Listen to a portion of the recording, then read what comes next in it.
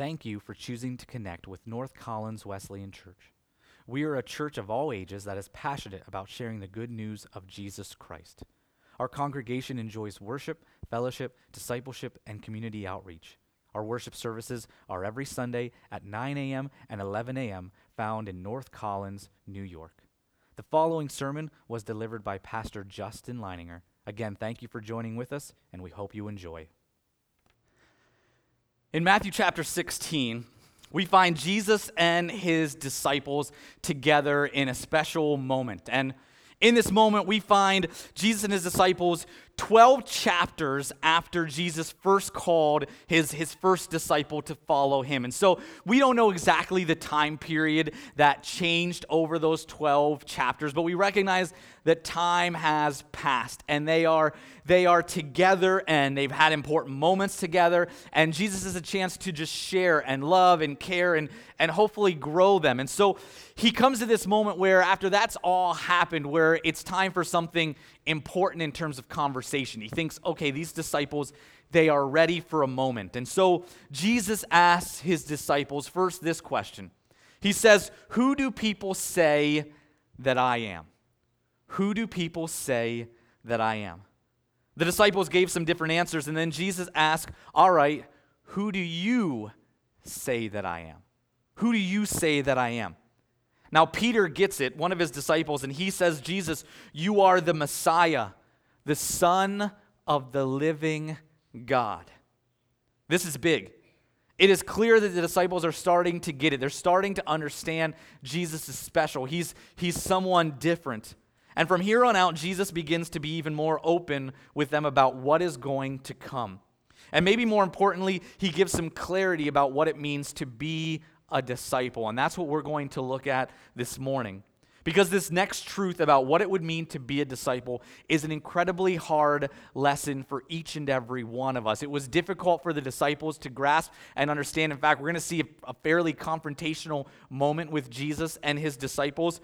And it is going to be hard for us as well, but it is incredibly fundamental if we want to be people who grow disciples, and if we want to be disciples ourselves.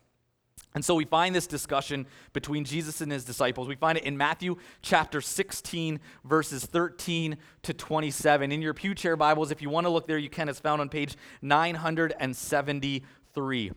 And so what we're going to look at is actually we're going to read a bit of Jesus' initial discussion, what I've already kind of told us about, and we'll see the details of that, and we'll see how it continues and how it kind of breaks down, especially for Peter. It gets a little rough for him for just a few moments. And this is what it says. Matthew 16, starting in verse 13.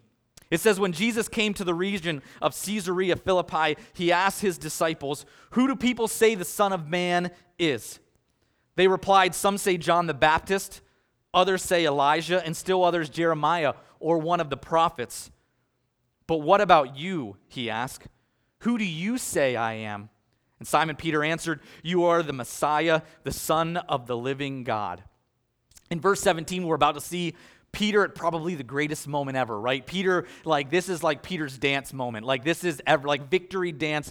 This is amazing, because this is what Jesus says about Peter. Verse 17, Jesus replied, "Blessed are you, Simon, son of Jonah, for this was not revealed to you by flesh and blood, but by my Father in heaven. And I tell you that you are Peter, and on this rock I will build my church, and the gates of Hades will not overcome it. I will give you the keys of the kingdom of heaven. Whatever you bind on earth will be bound in heaven, and whatever you loose on earth will be loosed in heaven." Then he ordered his disciples not to tell anyone that he was the Messiah.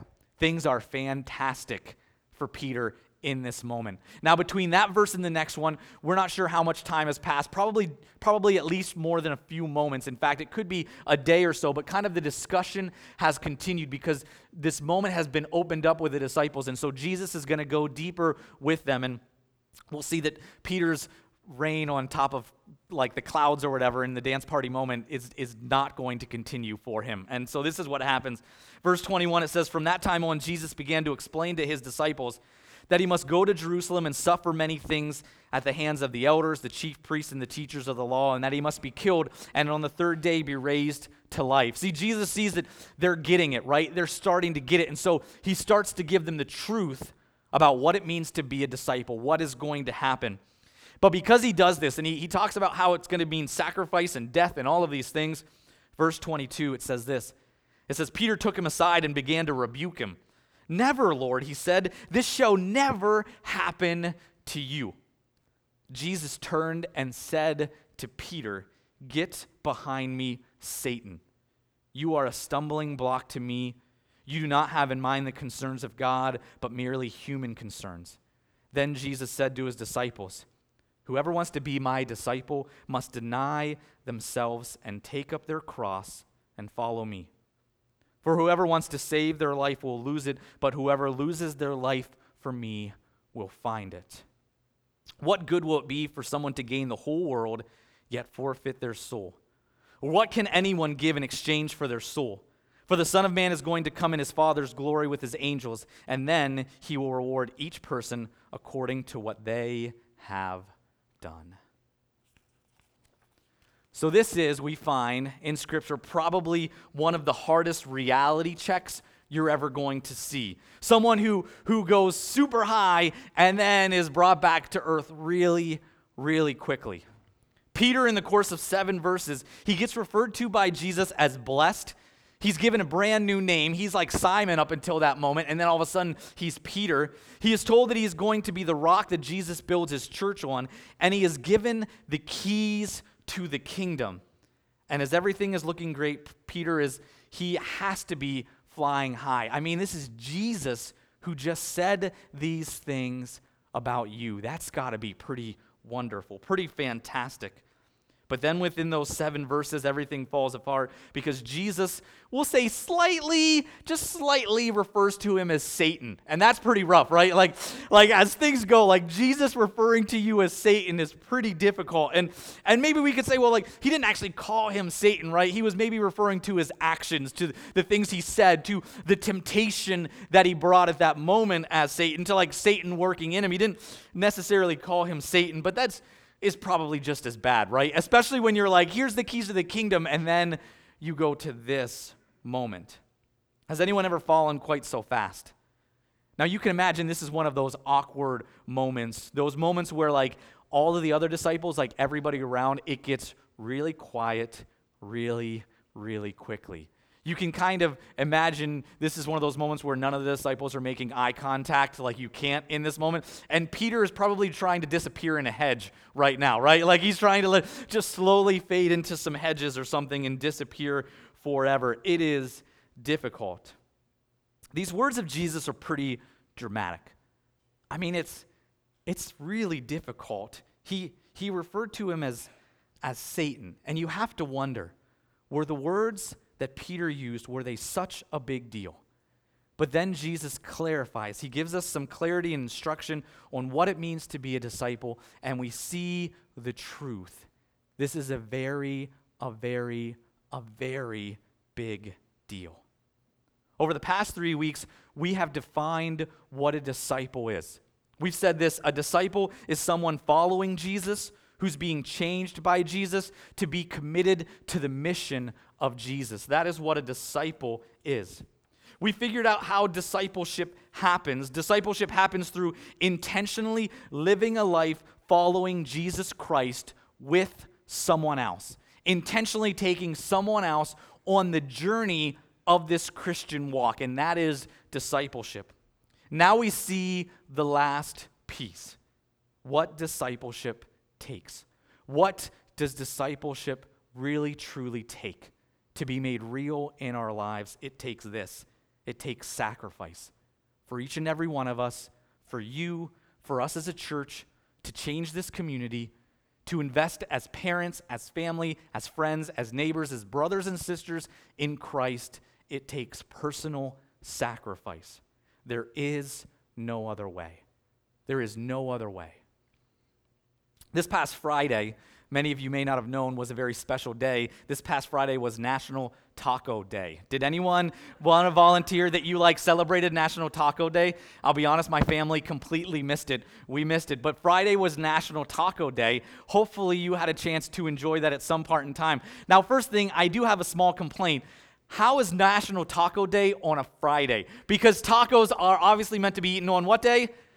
Tuesday, right? Yeah, Taco Tuesday. Everybody knows that. How is National Taco Day on a Friday? But there it is. It was on a Friday. Now, I researched this a little bit, and there's been a big debate, and there is always a big debate around tacos, a very big debate. And that is, what kind of shell do you prefer? Are you a soft shell or a hard shell person? And this can be a hugely dividing feature in our world. In fact, there's a study done by OnePoll that shows the difference between hard shell and soft shell taco people is supposedly very, very real. And this is not perfectly down the line, of course, but studies show that the overwhelming majority, this is very interesting. For example, this study shows that more often than not, hard shell people prefer dogs, while soft shell people prefer cats. That's pretty interesting, right? Hard shell people prefer Batman, while soft shell people prefer Superman. That one kind of makes sense to me a little bit, right? Like hard shell people, that's like a Batman kind of thing. Soft shell, Superman, he's just like a big bunny, right? Yeah, and that makes sense just a little bit. Hard shell eaters are more likely to be early risers, and soft shell eaters are more likely to be heavier sleepers. Hard shell eaters tend to be more extroverted. Soft shell eaters are a little bit more introverted. Hard shell people tend to be more likely to read, while soft shell people tend to be more likely to watch TV or a movie. You want my honest opinion on all of this? When it comes to hard shell and soft shell, I'll be completely honest. I don't care. They're both, tacos are tacos, and they're amazing. They're amazing. Believe it or not, my family did have tacos this week. We didn't have it on Friday. Somehow I missed that. But we had it, and I believe it was on Tuesday because we're good Americans, right? And Taco Tuesday. Yeah, right on. So we had those tacos, and I noticed something happening, and it's a horrible thing that I'm going to be struggling with for the next 20 years of my life. As we had tacos, my son Seth ate 3 tacos. He is 6 years old, and he downed 3 tacos like it was nothing. And I started to look at that and realize, I'm going to be giving up my tacos. I've got 2 boys coming through, and my taco days are over. What is going on? And I started to recognize, I signed up for a lot of things when I decided to be a father, but this is not one of them. This is not a part of my life and my decisions, but it is the truth. And it reminds us of this. When it comes to being influential in someone else's life, and so please hear this. If you hear nothing else this morning, hear this. When it comes to being influential in someone else's life, that means sacrifice. Think about Jesus Christ for a second. If you take out Jesus' sacrifice for us, there's a lot of wonderful stuff there. But it's the sacrifice that has changed our lives. If you want to be influential in someone's life, you want to be meaningful in their lives, it takes sacrifice. It takes sacrifice. Jesus' words to Peter here, they are direct, they are serious, they are confrontational. He refers to him, hopefully he doesn't call him, but he refers to him as Satan in this moment. Why? Because this is the key to everything. Peter doesn't understand what Jesus is here to do. His thoughts and his interest in Jesus are in what Jesus is creating, what he's forming, what he is doing. And Peter sees Jesus as a king, as a ruler. And so the very thought of Jesus being sacrificial, of dying for others, that just doesn't fit. Simply put, Peter is being selfish. Selfish for himself and his future, and maybe I like to give Peter a little bit of credit here. Maybe Peter is being partially selfish for Jesus, right? He loves Jesus and he wants to see the best happen for Jesus, and death and sacrifice, that doesn't work into it. Jesus should be the king. He should be lifted high. And so he has these thoughts, and Jesus sees that. Jesus knows the temptation here. He was tempted by Satan himself, right? For many days, had this opportunity to make life about himself, and Jesus actually feels that temptation to be selfish. And so Jesus confronts it directly. Let's be clear, Peter's thoughts are practical. They are human, they are relatable. Selfishness is something we all feel. You have felt selfishness before. I have felt selfishness. I feel selfishness every single day. It is real and it is true. We all feel it.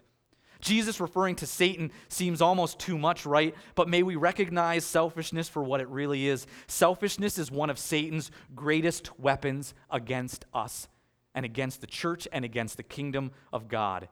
It is not tragedy in our lives. It is not strife. It's not war. It is our own personal selfishness. He uses our own very real, very natural tendencies to simply be selfish. Satan is behind that. I really, truly believe that. I have to wonder, as we think about discipleship and being intentional in other people's lives, is Satan behind our lack of discipleship? Is Satan here in our lives simply using our selfishness to stop us from intentionally investing in others? Is selfishness stopping you from being a true disciple or a true discipler of Jesus Christ? Jesus saw selfishness for the incredible danger and darkness that it was. And if you want to be a disciple, it means personally sacrificing for the life of others around you. Now, without convoluting this and throwing this whole message off course, are you following like all the political stuff that's happening right now, or have you just kind of turned everything that way off? Are you following like the whole words and talks of impeachment and everything that is there in that process? Or should we talk about any of that? That sounds like super fun, doesn't it? It sounds super amazing and great. Not at all.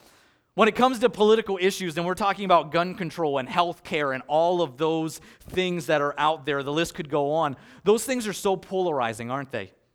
Why do they divide us so quickly? Why do these issues divide us so quickly? It's become almost impossible to have any kind of real conversation about any of those issues with people, isn't it? You can't have a real conversation about them. Why is that? Well, let me just say one little thing that I have noticed. We make these things so personal. And when we make things personal, when it is personal to us, it is hard not to respond in a selfish way. Think about that. We make these things so personal. And when it's personal, it is hard not to be selfish. When my opinion is attacked, that quickly leads to me feeling like my party, my person is attacked. That quickly makes me feel like I and my life are being attacked. And too often we look at things politically from the viewpoint of what is best for me and not what is best for my nation. Let me say that again. Too often we think about things in the terms of what is best for me and not what is best for my nation. Because we recognize this, if it is personal, it can become selfish so quickly. If it's about what's best for our nation, well, that might be a discussion that we can have, right? Because you're not attacking me. We're just talking about a viewpoint about how to make our country better. But if we're talking about something that's personal, that's selfish, it is so easy for our claws to come out, right? Because we know this is the truth. You can't argue with selfishness. You can't argue. You can't have a discussion. You can't have a connection with a selfish person. You can't communicate with a selfish person. You can't move forward with a selfish person. Selfishness ruins families. It's true. Selfishness stops the potential of churches.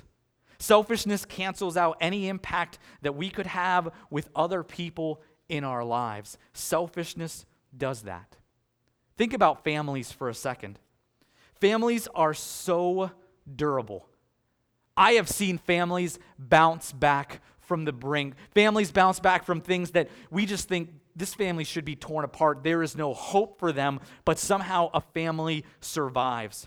I believe a lot of this is because God is in the family unit. He created the family unit. He blesses it, and He works through it, and we see that happen. There are so many mistakes that we make that we think should destroy our families, but they don't. The family unit is strong, and it can overcome. But some families do fall apart. Why is that? I believe the answer is right here. It is selfishness. Parents, be reminded of that. What destroys our families? Our own personal selfishness. It is our own personal selfishness. Selfish actions and decisions, selfish lifestyles, selfishness. Why are so many churches not as influential in people's lives, in their community, in the world as they should be? The answer is the same, isn't it? It's selfishness. We want church to be our way, for us, exactly the way we think it should be made and tailored for me. Selfishness destroys what could be.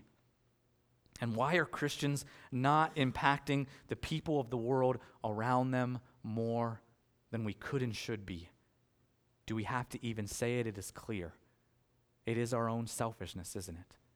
Selfishness puts a wall between what could be, what God can do, and what our reality is. Jesus said this in verse 24. He said, "Whoever wants to be my disciple must deny themselves and take up their cross and follow me." To follow Jesus Christ, to be his disciple, means each of us intentionally pushing our selfishness aside and deciding to sacrifice for him. The key to discipleship becoming a reality in our families, in our church, and in the lives of the people we care about comes down to each and every one of us defeating our selfishness, denying ourselves and not making life about us, but about Jesus and about others. If you want to be a true disciple, your life cannot be about you. If you want to be a true disciple, your life cannot be about you.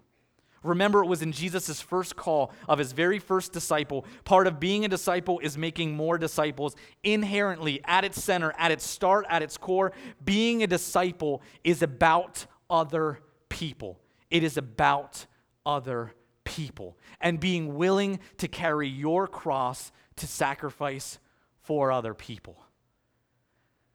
Now, during this entire message, you may have noticed that I've been having a lot of fun here on stage, carrying a cross around. This has not been my favorite message ever. I'm going to be honest with you. It's one of those things that you have hopefully noticed me struggling with at times. Maybe the service continued and you kind of forgot that it was there. And that's a little bit of how it works, isn't it? When we sacrifice and suffer for others, more often than not, most of the world forgets it's even happening. But we feel that burden. There have been points in this message that have been inconvenient for me, especially when I'm trying to turn pages. That is kind of the worst, and maybe you watched and even held your breath in a moment. Is he going to drop that on his foot as he tries to turn the page or not? And you've seen me struggle with that, but this is what it takes, isn't it? If you want someone to follow Jesus Christ, if you want someone to go deeper in their relationship with Jesus Christ, this is what it takes. For each and every one of us, this is what it takes. Parents out there, if you are doing your job right now, you are doing this right now. You have a cross on your shoulders and it is heavy.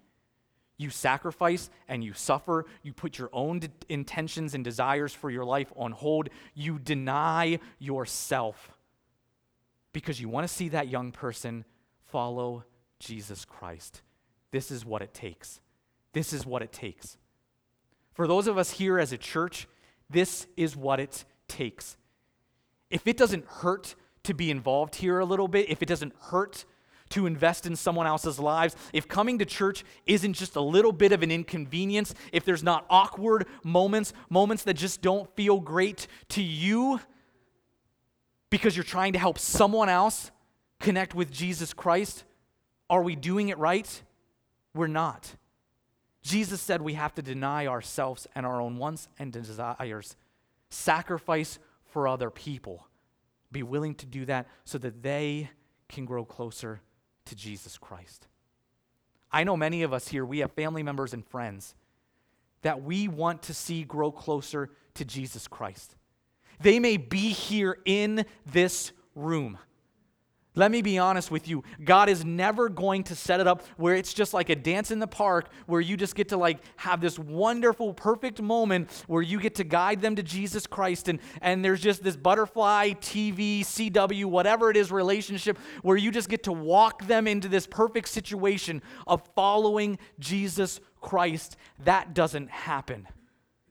It happens by you picking up your cross, by your life being inconvenienced, by carrying that burden so that someone else can follow Jesus Christ. I wonder how many of us have been praying for someone in our lives. And the answer to that prayer is simply right there, waiting for us to pick it up and to put it on our shoulders and to carry it for that individual so that God can work and move and become alive in their lives. At its very core, being a follower of Jesus Christ means taking our selfishness and putting it to the side and bearing a burden for someone else. As I hold this cross, one of the things I personally recognize, and as I've had the chance to bear this now for a little bit over this sermon and have to wait because I get to do this again at 11 o'clock, yay, is recognizing that where I am in my life is because other people have carried this for me. They have sacrificed. They've made hard decisions. They've allowed themselves to be inconvenienced. They have labored. There have been times where I didn't recognize they were carrying this for me, right? Where I forgot that they were carrying this for me, where I wasn't grateful for it, I wasn't appreciative of it, where I didn't deserve them carrying this for me. But they did. They struggled under this so that I could be the person that I am today. Most likely, someone has done this for you. Someone has done this for you. Never doubt that you have this opportunity to pick up your cross and to change someone's life. Parents out there, everyone in this church, brothers and sisters in Jesus Christ, individuals of this wonderful community in Western New York, carry your cross for someone else. Carry your cross. Would you join me in prayer? Father in heaven, God above, God, I thank you for the opportunity to carry my cross for you. God, I recognize that there are times in life that I don't want that on my shoulders, but God, allow me to remember those who have carried it for me. Allow me to sacrifice for them, to be that person who puts the desires and the opportunities of others before myself.